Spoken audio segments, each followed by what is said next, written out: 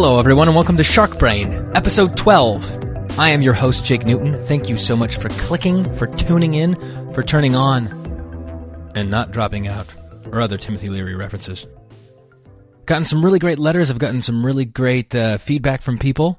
I promise to get back to those of you who I haven't yet. I'm a bit of a flibbity-gibbet, and I think I know that about myself now. I'm willing to accept it. I don't like it. I'd like to change it. I'd like to get better at getting back to people, is what I'm saying. Which I think is, I don't know, we'll get into all of that. There's a whole host of things. It's just too early in the show to do that. But I wanted to thank those of you who came out to the shows that have been happening. We got some more coming up. Getting to that specifically, November 26th, I'm playing at 9 p.m. at the Hotel Cafe. Going to be working on a few new tunes. Going to see how they live. Expose them to the outside elements and see if they have failure to thrive syndrome or if they are just the catchiest things. Since, well, I don't know, catchy. I played this benefit a couple nights ago for a friend of mine. They had excessive medical bills. Well, it actually wasn't my friend, it was their father. And I was just trying to think of what kind of songs I could do for someone who's just getting over a brain tumor. I don't necessarily have a catalog that supports that. I have the catalog that kind of says, guess what? You have cancer. Not, guess what? You got over cancer. That's not usually my thing. I don't know. I tend to think that my songs are a little bit more depressing than what they are, or so I'm told. But I'd like to write some levity. I'd like to get, well, I think you have to have a certain sense of levity to write levity. I don't know.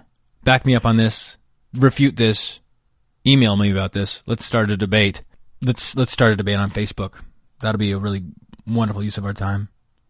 I think that Facebook has probably turned me off to politics in general from both sides. Both sides. I've got a ton of liberal friends. I've got a lot of conservative friends. And they both just like to fight. And it's like screaming into the air. It makes absolutely no sense. Saw Coldplay. Rather, I saw Chris Martin this week. Played at the Hotel Cafe. Secret show. Looked up. Everybody had their phones out. Documenting it. I didn't want to do it. I don't know. I felt like I didn't want to be a joiner. Well, hey, flip side of it is that they actually have some documentation of it, and I don't. I have to rely on my memory, and I don't even remember where my keys are at this very moment. I'm trapped at my house. Can someone please send over another set of keys for me? But also, I didn't want to be a joiner. I didn't want to lump myself in with everybody with their phones out. And that seems a ridiculous thing to do. It's this weird kind of posturing thing in my own mind, and I don't necessarily come from a place of actually thinking, well, I'm just going to sit here and enjoy this. I just sit there and judge people with their phones out. It's a strange, messed up thing. I think I got it from wanting to be a punk, but not having the energy. It's latent. There's a lot of unsung heroes of my subconscious mind that are leaping to get out at any moment, and that was one particular instance in which it just went crazy.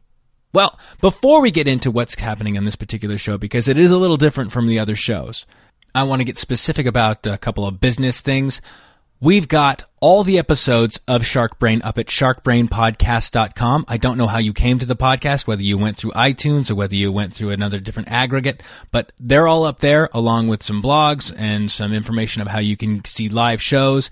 And we're working on merch still. There's still some Jake Newton merch there, maybe coming soon, some specific Shark Brain podcast merch, all kinds of fun stuff, but you'll be able to send a note, do any number of those things at sharkbrainpodcast.com. Do go to it and drop me a line. Let me know what you think of the show. Let me know who you'd like to have on the show.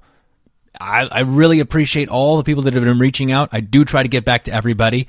It's not necessarily there's a huge influx of people pouring in, and that's not the end of it's not the end of that Christmas movie Miracle on 34th Street where a bunch of Santa Claus letters come in and I have to deal with all of them, or like the Hard Day's Night where I can't go out, my manager's making me stay in, and I have to sign all these letters and send them all back to the girls. There's nothing happening like that. And frankly, it shouldn't have to be like that for me to have a problem getting back to people. I should just understand that I've got a lot on my plate. Okay? I'm giving myself the permission. My therapist says, give yourself the permission to not be perfect. Because that's a lot of the thing with me. If it's not absolutely perfect, let's just tear the whole thing down and I'm going to take my ball and go home. Anyway. Also, November 26th at the Hotel Cafe. I mentioned this before, but I want to make sure to drill it in everybody's minds. I want people out there. I think I'm okay in saying that. I want you out there. Bring your ass. Just grass. Just do it. Anyway, all the info is at jakenewton.com or at sharkbrainpodcast.com. I truly appreciate you guys listening. Now, let's move on to the crux of this show. This show's title is called The Lost Year. In my life, I've had a lot of ups and downs. I've had a lot of money, a little bit of money, a bit of success, no success, obscurity, my own myopic famosity. It's been a bit of a ride. But I had 1 year in particular, 1 year that changed a lot. 1 year that was probably the worst, and sometimes best, that I've always wanted to tell, and this is the perfect format for it. So strap in, put your earphones on, turn that treadmill up to 9 or 10. Let's get into it on the one, the only, Shark Brain.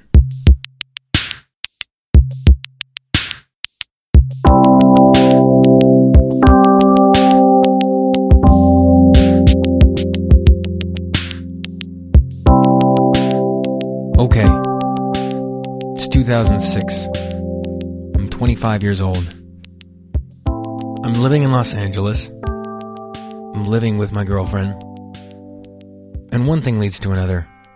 We have a long, drawn-out conversation about how we don't appreciate each other and how we're just a little too myopic in our relationship. We're just taking each other for granted. So I move out. Now I'm working as a waiter at this time at a little cafe around the corner. It's not really paying all the bills. I'm having to do a little bit of tap dancing at the 1st and the 15th of the month. But I'm getting by. But I'm in Los Angeles. I'm in Los Angeles to be an actor. I luck out. I've got a really great manager, someone who's got a few high-powered people with them, and they're bringing me on as kind of a wait and see, figure out whether or not this kid's going to make something of himself. I get a part, small one, in a huge movie. I get a big part in a small movie. I'm working. I'm working pretty steady. Doesn't pay all the bills. Being a waiter, those things help. It's not a very uncommon story. So, for one reason or another, my girlfriend and I, we break up. It's just not working out. Now, something about being in Los Angeles and always kind of living hand to mouth, you kind of have to have a bit of money stashed away if you're going to be making a move. And I have no money stashed away.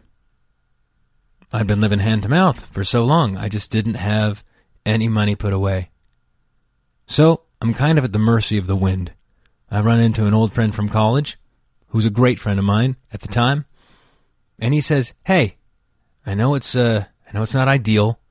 I know it seems a little bit weird, but I've got a garage on my property. It's in the back. It's totally separate. Closes down. Maybe you could live in there. You know, hey, my wife and I, we're kind of quirky. We like going out there and, playing fort. It's fun. You'll like it.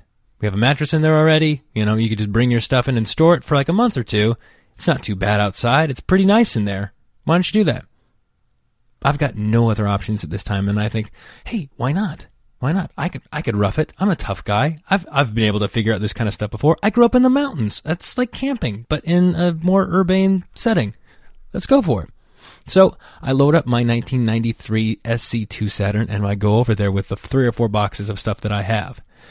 And I drop it off, turn on this horrible fluorescent light, and it cascades down on the dust and the grime in the garage. And I grab a bottle of Windex, and I clean that stuff up, and by the end of things, it's not that bad of a setup. So it seems. It's pretty great. It's off the end of the house. Now, unfortunately, I have to walk into the house to use the bathroom, but hey, I can deal with that certainly for a month. Come on. Put a little money aside, get my first and last on a place, find a place. It'll be great. Well, so I thought. Unfortunately, cars breaking down and dental bills coming up out of nowhere, I could not get ahead. 1 month turned into 2 months. 2 months turned into 3. Before I knew it, I had been there for 5 months. Nearly half a year. Just wasting away in the back of the garage. It was a strange place to live because you had to walk inside to use the bathroom. You were constantly lifting and closing the garage door, and you were at the mercy of the Los Angeles summers and the cold terraform winters. I think we had every single season in that 5-month period. It became blazingly hot at times and just bitterly, bitterly cold in others.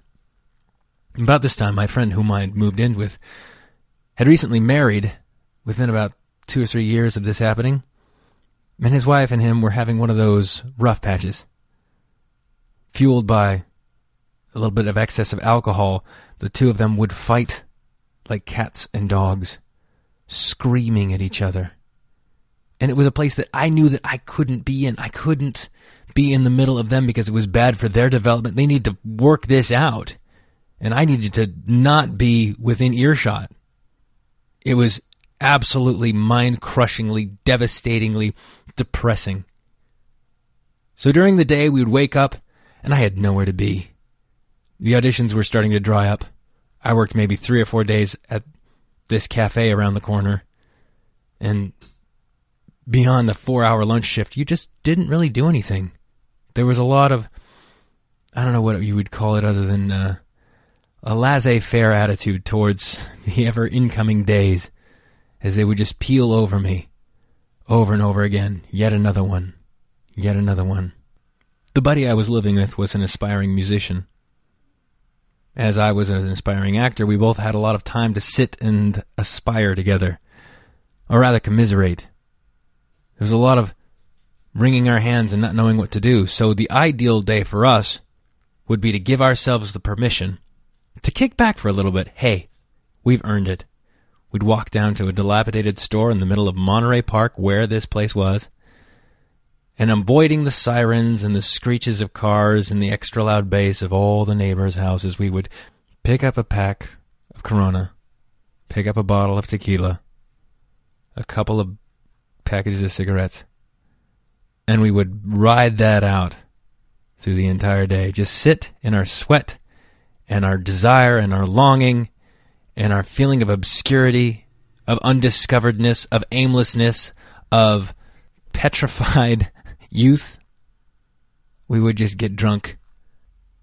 Usually this started at around 3 or 4 in the afternoon. You know, get a nice afternoon buzz. But we started creeping up a little sooner in the day. Maybe 2 o'clock. Hey, it's happy hour somewhere. 1:30. 12, noon. Hey, wouldn't it be fun to have a beer with breakfast? Just sort of burgeoned into this full-blown, alcoholic, bacchanalian, horrendous time. With a couple of enablers. Both of us not knowing what to do with our lives, with ourselves. We were out of college. We were told by our parents and our friends that we were going to truly be something, that we would look for us on TV, that we would become the movers and the shakers of the 21st century. But nothing happened, and no one walked up to us with a clipboard and said, "You, stand right there. You're perfect. We'll take you." So we were aimless. My friend that I was living with started to fight more with his wife. The screaming got louder, it became more bitter. On just one particular occasion, it got so bad that his wife left, walked out of the house, crying, weeping, like a little kid. And I felt that I had to do something about it. I didn't know what to do. So I walked in. I tried to see if he was okay, just to check in on him. He was passed out on the couch. And then had one of those drunken screaming moments where he popped up out of a dead sleep and just started screaming till his voice was hoarse at me. All kinds of gibberish. I mean, didn't really know what it was.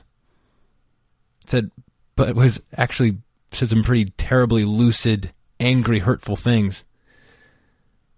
And it crushed me. I don't know what to do with that. I've never known what to do with aggressive energy.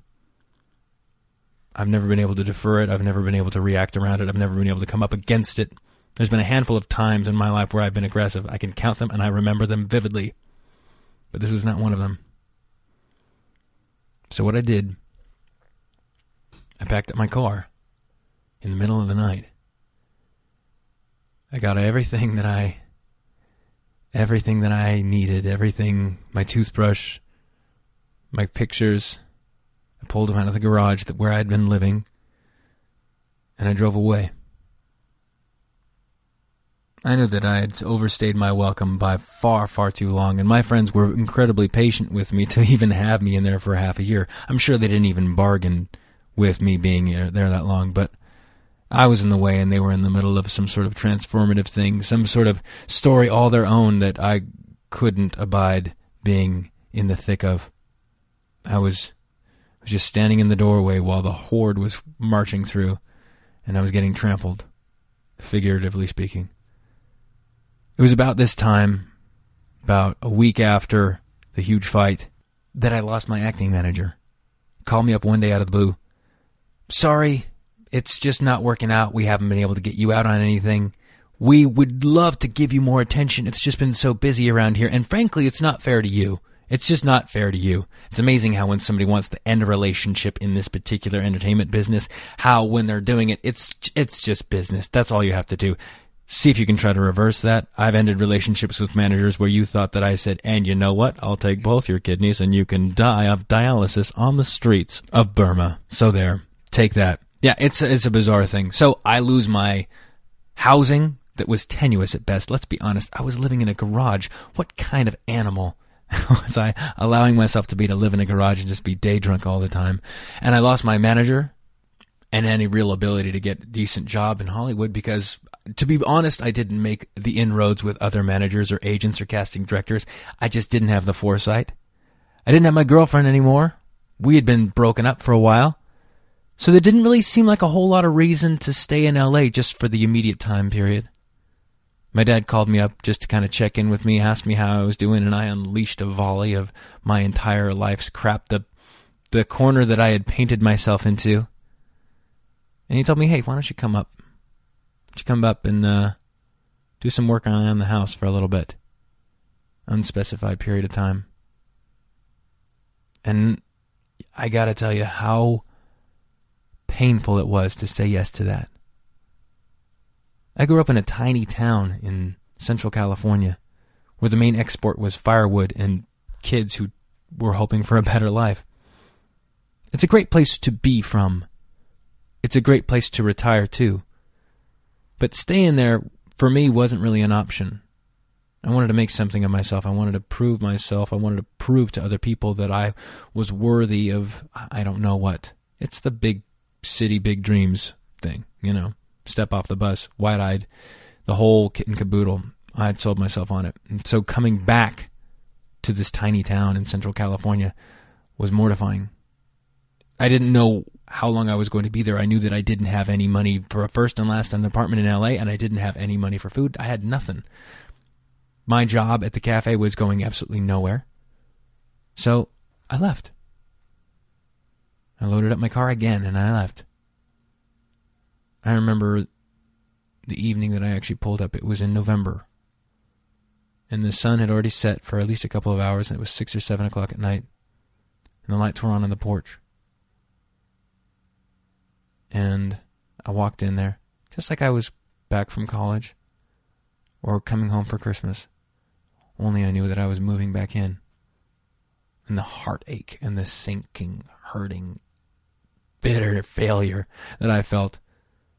I was supposed to be a famous actor. I was trying to be James Dean incarnate. That was what my goal was. My hyper sense of perfection was leaned up against that. I was going to be this century's Marlon Brando. But here I was, moving back to my parents' house. My dad had asked around a few of his friends to see if anybody had work for his 25-year-old son that was moving back for a little bit. Take a break from the rat race. Get back to his roots. That's how he packaged it. It was a good way to do it. Thanks, Dad. Thank you for not hanging me out to dry. He failed completely, and he's coming home. No, he needed a little bit of a break. But found work with a family friend who was a plumber. Not necessarily the, pump your toilet, show your crack, kind of plumber. Like a building houses plumber. Pipe layer, they call him, I guess. He got me a job helping out building a Holiday Inn 2 hours south, directly between Los Angeles and my hometown, in this place called Porterville, which is just an agricultural town in the middle of nowhere. bit of a wasteland. You take a right off of the 99 going north, and you just drive and drive and drive until you don't think you can drive anymore. And then all of a sudden, up pops a Burger King. And right next to that Burger King was a job site where we were building a Holiday Inn. Now, it was a Holiday Inn Express, I should say. Pretty reasonable place if you want to stay. They give you a continental breakfast. Sometimes they even have an iron you can borrow from the front desk. It's a businessman's kind of a place. Place to get in and get out and get on with your life. So what I was doing is I was helping out. I was a plumber's helper. It was like, hey, Jake, go grab that pipe. Can you put it over there? That looks good. Excellent. Hey, run down to the truck. We need this part. It looks like this, maybe a little squiggly thing. Go do it. This is a 3/4 inch pipe, Jake. I need a 1/2 inch pipe. Could you please come back with that? Okay. What do you need? I was earning $10 an hour and working 40 hours a week, which doesn't equate out to a whole lot, after taxes are taken out. I start thinking to myself, this is going to take a very, very long time to get first and last on an apartment in LA if I'm going to be able to do this. So I'm going to need to take a second job. Now, my parents lived, I grew up outside of Yosemite National Park, which is one of the biggest tourist attractions in the United States of America. And as a result of it being a tourist attraction, there are a lot of resorts and hotels and that sort of a thing. And I've got experience as a waiter, so I go and I apply to a waiter's job at the nights when I'm not working being a plumber. And they accept me. I get an in from my buddy John Karate, who vouched for me to get my job. So I'm working during the day as a plumber, and I'm working at night as a banquet waiter. And I'm as busy as I can get because I want to get back down to LA as soon as possible. This is just a tiny ellipsis in my life. I will not be a failure. I'm just going to bounce right back from this. No problem whatsoever. But I become incredibly tired and incredibly depressed. You can hear it in my voice just thinking about it. I just remembering that time. I would wake up at 4 o'clock in the morning, every single morning, to drive 2 hours, to go down to Porterville, to work 8 hours and to come back. And then every other night, I'd work a banquet doing something. No matter what happened, no matter how tired I was, no matter if it was a Sunday, I just couldn't get to bed before midnight. My anxiety would keep me up. I would just sit there and think, you're a failure, you didn't do it, what are you doing here? I would run numbers in my head, how much longer I had to get up every morning and work as a plumber's helper, how many more banquets I would have to do, how much longer on this personal purgatory, this personal wandering in the wilderness, this prodigal journey into self that I had forced myself upon. How much longer did I have? And inevitably, I'd kind of doze off around 1 or 2 in the morning, wake up at 4, completely blitzed out of my mind from fatigue, and I'd get in the car, and I would carpool with this kid. His name was Jake, too. We quickly became known as the Jakes on the job site, which I hated. I didn't want to be involved. I didn't want to be part of the group and be known as one of the Jakes. It grossed me out. I didn't want any connection. I just wanted to, I was in and I was out. That was it. I wasn't going, don't give me a nickname. Don't put a plaque up for me. I got to get out of here. I don't want to be associated. And I realize how shitty and snobby that sounds, but hey, it's the way I felt. So, deal with it. I have perspective on it now. I'm better. Okay, don't worry about me. Anyway, Jake and I, the Jakes, as we're known, would travel down every single weekday 2 hours south from our town to the job site in the company's Chevy S10 that had seen more battles than the USS Thomas Jefferson. This thing was an absolute bottom-of-the-barrel piece of garbage that smelled more like a cigarette than it did a car. And we would smoke with the windows rolled up because it was too freezing to actually keep them down. In the darkest of night, in the early morning, we'd stop by and we'd get burritos. It was a big thing.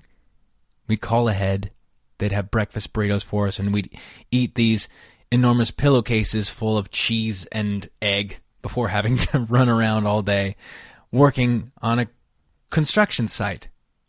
The foreman actually reminded me of my old college professor from drama, except he had a little bit more of an attitude. Hell, a lot of more of an attitude. And a different a different certain gestalt about him. Let's just say he wasn't as eruditious, especially in his words. Bien. So I'm on the site with the guys. I'm working with a crew of about 4 or 5 different plumbers, and I'm helping all of them out. I'm just sort of the gopher. I don't know what I'm doing. I'm cold. It's the middle of winter. Temperatures are usually around 30, 35. I know you Midwesterners are chuckling over that, but hey, I'm not used to it. I've been living in Los Angeles. Albeit in the garage, but it's freezing. Freezing to me. So I get to know a few of the guys. The guy that was leader of our team was a kid that I actually grew up with named Weston, whose parents had homeschooled him, and in an effort to rebel, he decided to get really, really into punk rock. So here I am, the leader of my particular subset of workers on this huge job, is a kid named Weston with black eyeliner, studded belt, and spiked bracelet. He actually wore eyeliner to work. I thought it was very admirable of him. And a black flag patch on his back. It kind of felt a little countercultural. It felt good to have him as our leader. Then there was Tony, and of course the aforementioned Jake, and Kevin, the boss's son, who showed up intermittently whenever he kind of wanted to. But the guys would ask me questions about L.A., which actors I had met, what movies I'd worked on, what movies I didn't get, what it's like. Inevitably, they would always say, I'd love to come down there, but I hate the traffic. I like my life calm up here in the valley. And I felt a weird sense, a weird kind of homecoming sense that would wash over me when they'd ask me stories about Hollywood, and they'd ask me about the glamour or about the cutthroat avarice, the business, the dirty underbelly, the scoop. I felt I was being conspiratorial with them, but I also felt so far from where I wanted to be. All of us gathered around, hot cups of coffee and freezing cold hands, taking maybe one too many breaks. I love those guys. I stay in touch with a couple of them, intermittently here and there. Weston still. Hey, buddy, if you're listening, and I'll shout out. So I'm driving there every day. I'm working there every day. I'm regaling people with the evils and the blessings and the glory of Hollywood. And they're happy to tell me about their lives, about their kids. It's almost as if people that move down to L.A. that pursue this particular dream put everything on hold in some sort of bizarre chrysalis of later, while our friends and compatriots from high school and junior high all move on in the normal realm of things. They have kids by the time they're 30. They try to buy a house because you can actually do that in other places.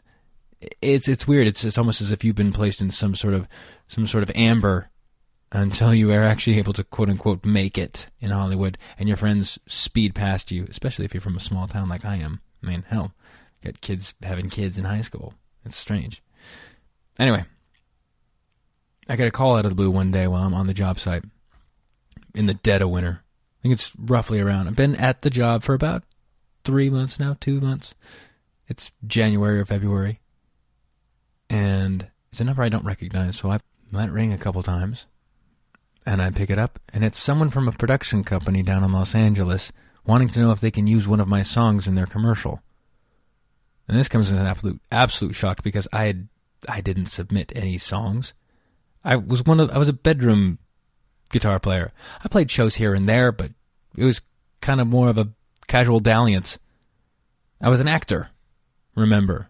I grew up playing guitar because my dad played guitar, and I was going to differentiate. I was going to do my own thing. Yeah, I'd play guitar here and there in front of people because, hey, it's attention. I like attention. Give me more of it. But I never really shared my music with anybody else, save a couple people. One of whom was a guy by the name of Charlie Watson, who actually was the director on the commercial that this production company was using, who in a fit of morbid curiosity, I had given him my music that I had worked on, just dinking around on Pro Tools. He liked it. He grabbed it and ended up wanting to use it on this commercial. The other person said, could I get back to them toward the end of the day? I'm in shock. I'm trying to plug my ears so I can hear what they're saying over the din and the clatter of this construction site. What with buzzsaws going and people screaming over each other, I'm trying to play it off to this person on the phone that I'm not actually in the middle of some hellscape sponsored by Home Depot. So I finally get the fact, I tell them that, can I call them back later? And they agree, yes, of course, we've got a little bit of a time, but, hey, sooner than later. That's kind of how they all run. I get another phone call that evening asking me if $10,000 would be an okay number to pay me to have my song in their commercial. Now, in the world of commercials, at least at this particular time, that was not a whole lot of money, believe it or not. I know, it's strange to people who aren't in the middle of the business, but you have to understand, hey, this is a lot of money riding on the line for these people. They want to make sure they get the best song and that they earn their money for it. But, hey, they figure they're going to go a little low on the budget for the song, so might as well, hey, shoot it across the bow of this music guy, see if he wants to use it. Now, on my end, I am absolutely, ecstatically, beyond over the moon. $10,000. I've been busting my ass 40 hours a week for $10 an hour minus the taxes and all that stuff. Works out to like $350 a week. You know how long I would have to work to make $10,000? I am ecstatic. This is phenomenal. I am free. I'm no longer going to be one of the Jakes. I'm not going to die in obscurity. I'm not going to come back to my hometown and be a failure. I am on my way out. Thank the Lord. Thank you, Jesus. I am gone. Where do I sign? Send me the money. Yes, please. Well, I get a pile of papers that are sent to me in the mail via FedEx. I sign them all off. I fax them all back. All is good. I'm feeling great about things. And I wait. But I can't really just sit and wait. I get too edgy. I get too excited. I want to tell people. So I kind of casually slip into the conversation, with my buddies at work, on the construction site that, hey, these people called me and I might not be here for very long because, they wanted one of my songs. Oh, for how much? Oh, well, let me tell you. It was just a small one. It was just $10,000.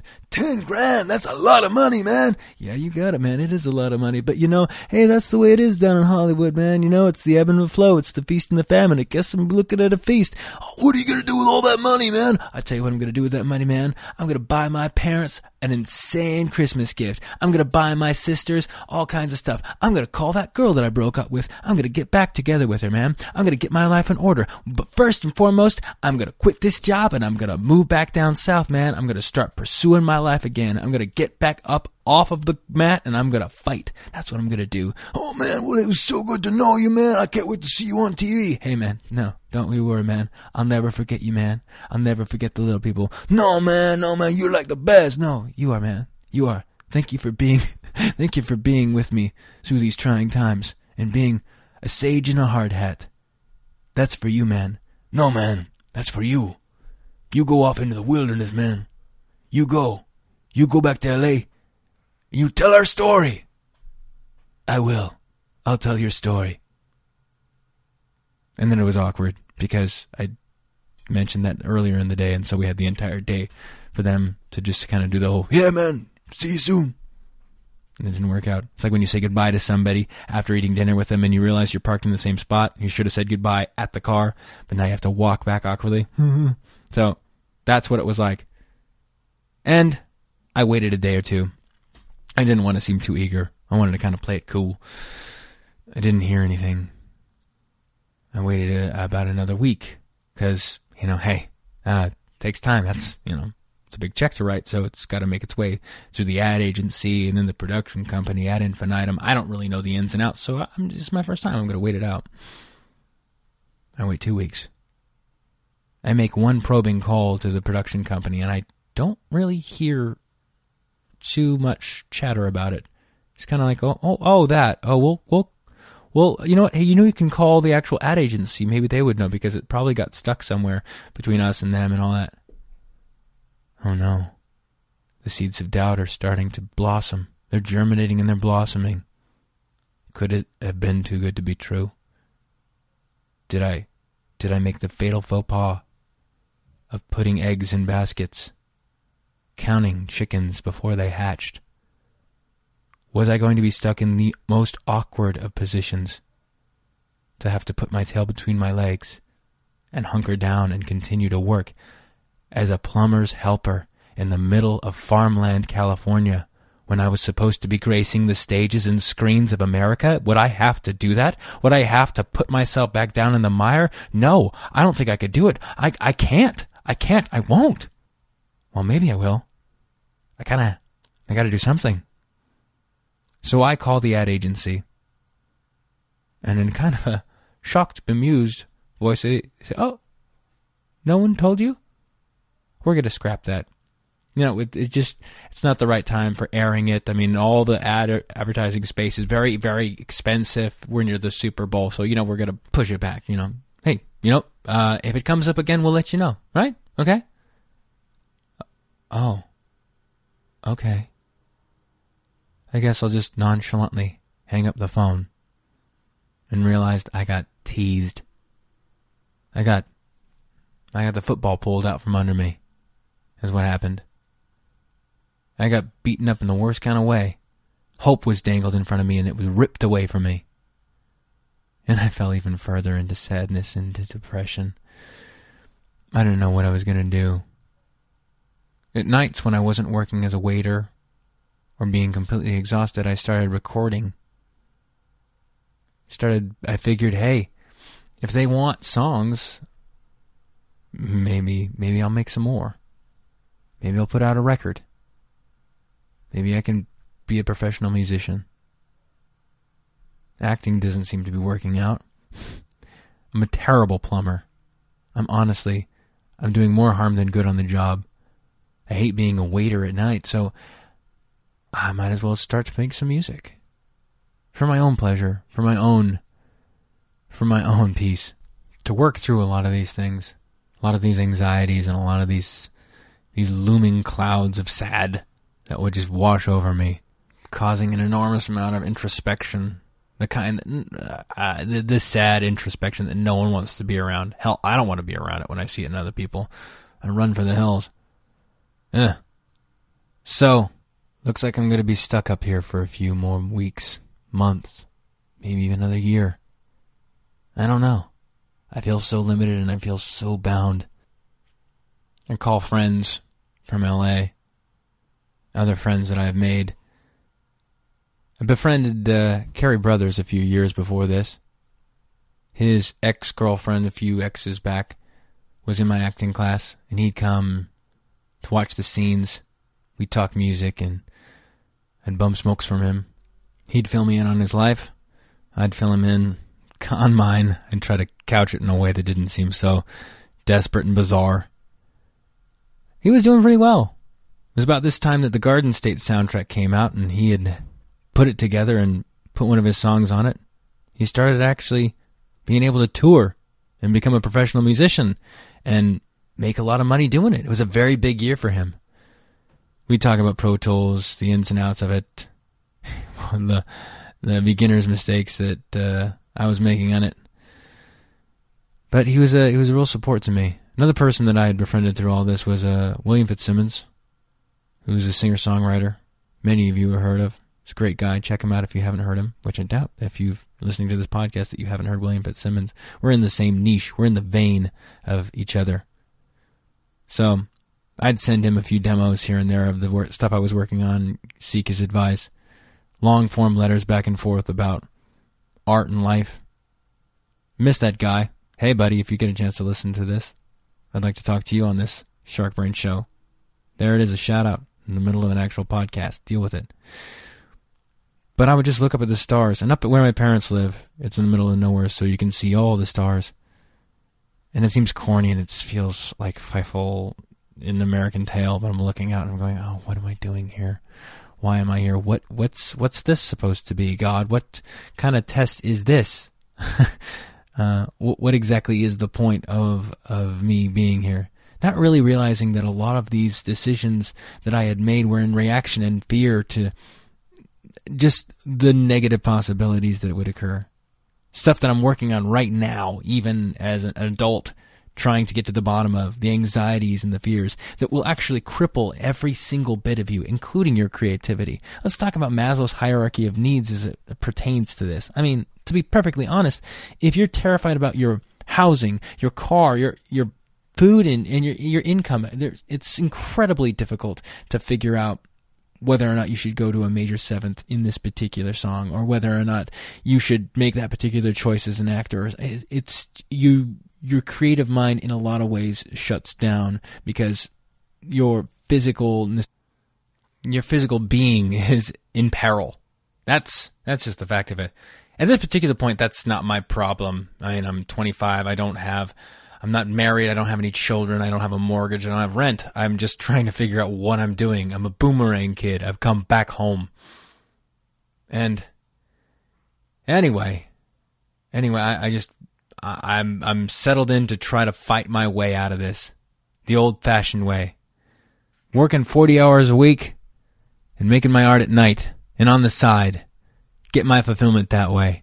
Hell, if I wasn't going to be able to work down in LA, I would work my own way. I'd be the man in the woods, and I would carve out my own artistic expression. Well, unfortunately, I didn't really have the skills to do all of that on my own. I'd made some friends down in LA that were able to help me along with the songs I was working on in Pro Tools and show me how to record and actually record a few things myself. This guy, Brian Irwin, who was a Canadian, we worked out of his one-bedroom apartment. And the magic that he was able to do in that one bedroom is phenomenal. We drink scotch in the afternoon and try to do vocals. I try to remember the second verse. I can never remember the second verse of any song. It's a foible with me. I would intermittently come down. All in all, I came down about 6 or 7 times on weekends to visit friends, to reconnect over this year period. And then finally, at the end of about a year, I had a 6-song EP. 6 songs and about $1,000 to press CDs and come back down to LA. I had a little bit of money besides that. Not a whole bunch of first and last, but I figured I had a couple friends that would let me stay with them. I couldn't be away from LA any longer. So I pulled the trigger. I came down, had my CDs ready. And right about then I got a call. The same 310 number from the production company. And they wanted to know where they should send the check. What check?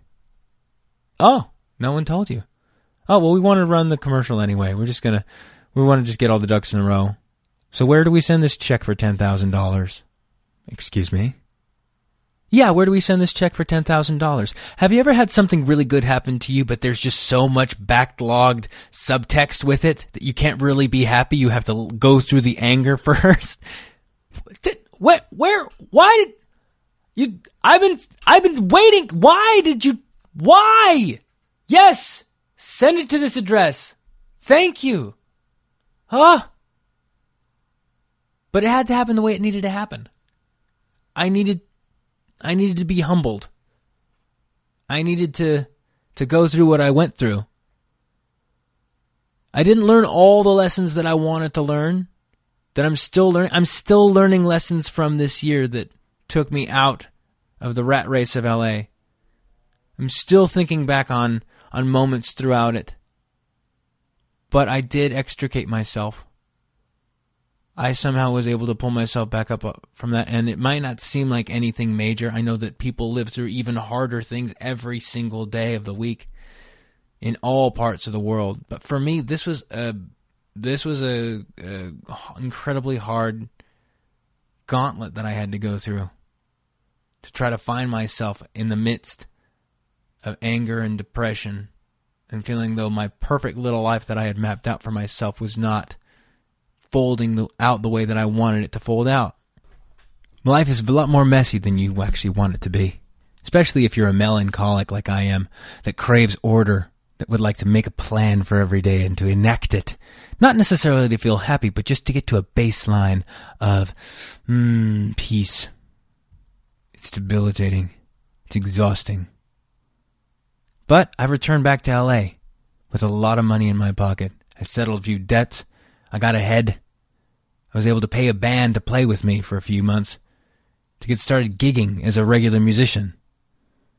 I got back together with my girlfriend, who I'm happy to say is now my wife. And I got a better apartment than living in my friend's garage. Took a while. As you well know, living in any major city, it's incredibly hard to find housing and a good Thai place. Those two things. If you can find housing and a good Thai place, you've got pretty much it made. But I still struggle with my anxieties. I still struggle with my need to have my perfectly enacted plan fold out. I still struggle with uncertainty and the inability to rest within myself. I still struggle with that hierarchy of needs that gets twisted up, where I'm unable to express myself unless I actually feel security and freedom. But guess what? It's the way it is in this business. It's the way it is in a lot of life. Insecurities and uncertainties abound. Hell, that's probably why I'm going to therapy. Anyway, that's the tale of the lost year. Why I left Los Angeles to work as a plumber and cocktail waiter in Central California, in the middle of nowhere. Writing my first record, incidentally, available at JakeNewton.com. Oh, he's such a salesman. It's called I'm a Bird. It chronicles a bit of what was going on before and during that year. For a long time afterwards, I viewed my year away as an ellipsis in my life, as a period of time where I just stopped living and took myself off the map, got out of the race.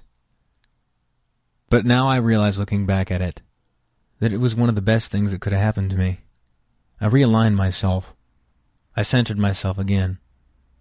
I had my head wedged firmly up my ass about a lot of things, and I needed to be brought down, to be leveled out, to round off some of those hard edges of idyllic youth that thinks things are a certain way and will bust down any door, hurt anybody, or step on anybody. I'm able to be a lot more peaceful about the uncertainties. I'm able to seek my own way. I'm still working through a lot of that stuff. Anyway, I want to thank you guys for listening to this. Next week, we're back with guests. I'm not going to say who it is yet because I haven't decided which interview I'm going to put up yet. Thank you for indulging me on this different format of this show. Love your friends. Be well.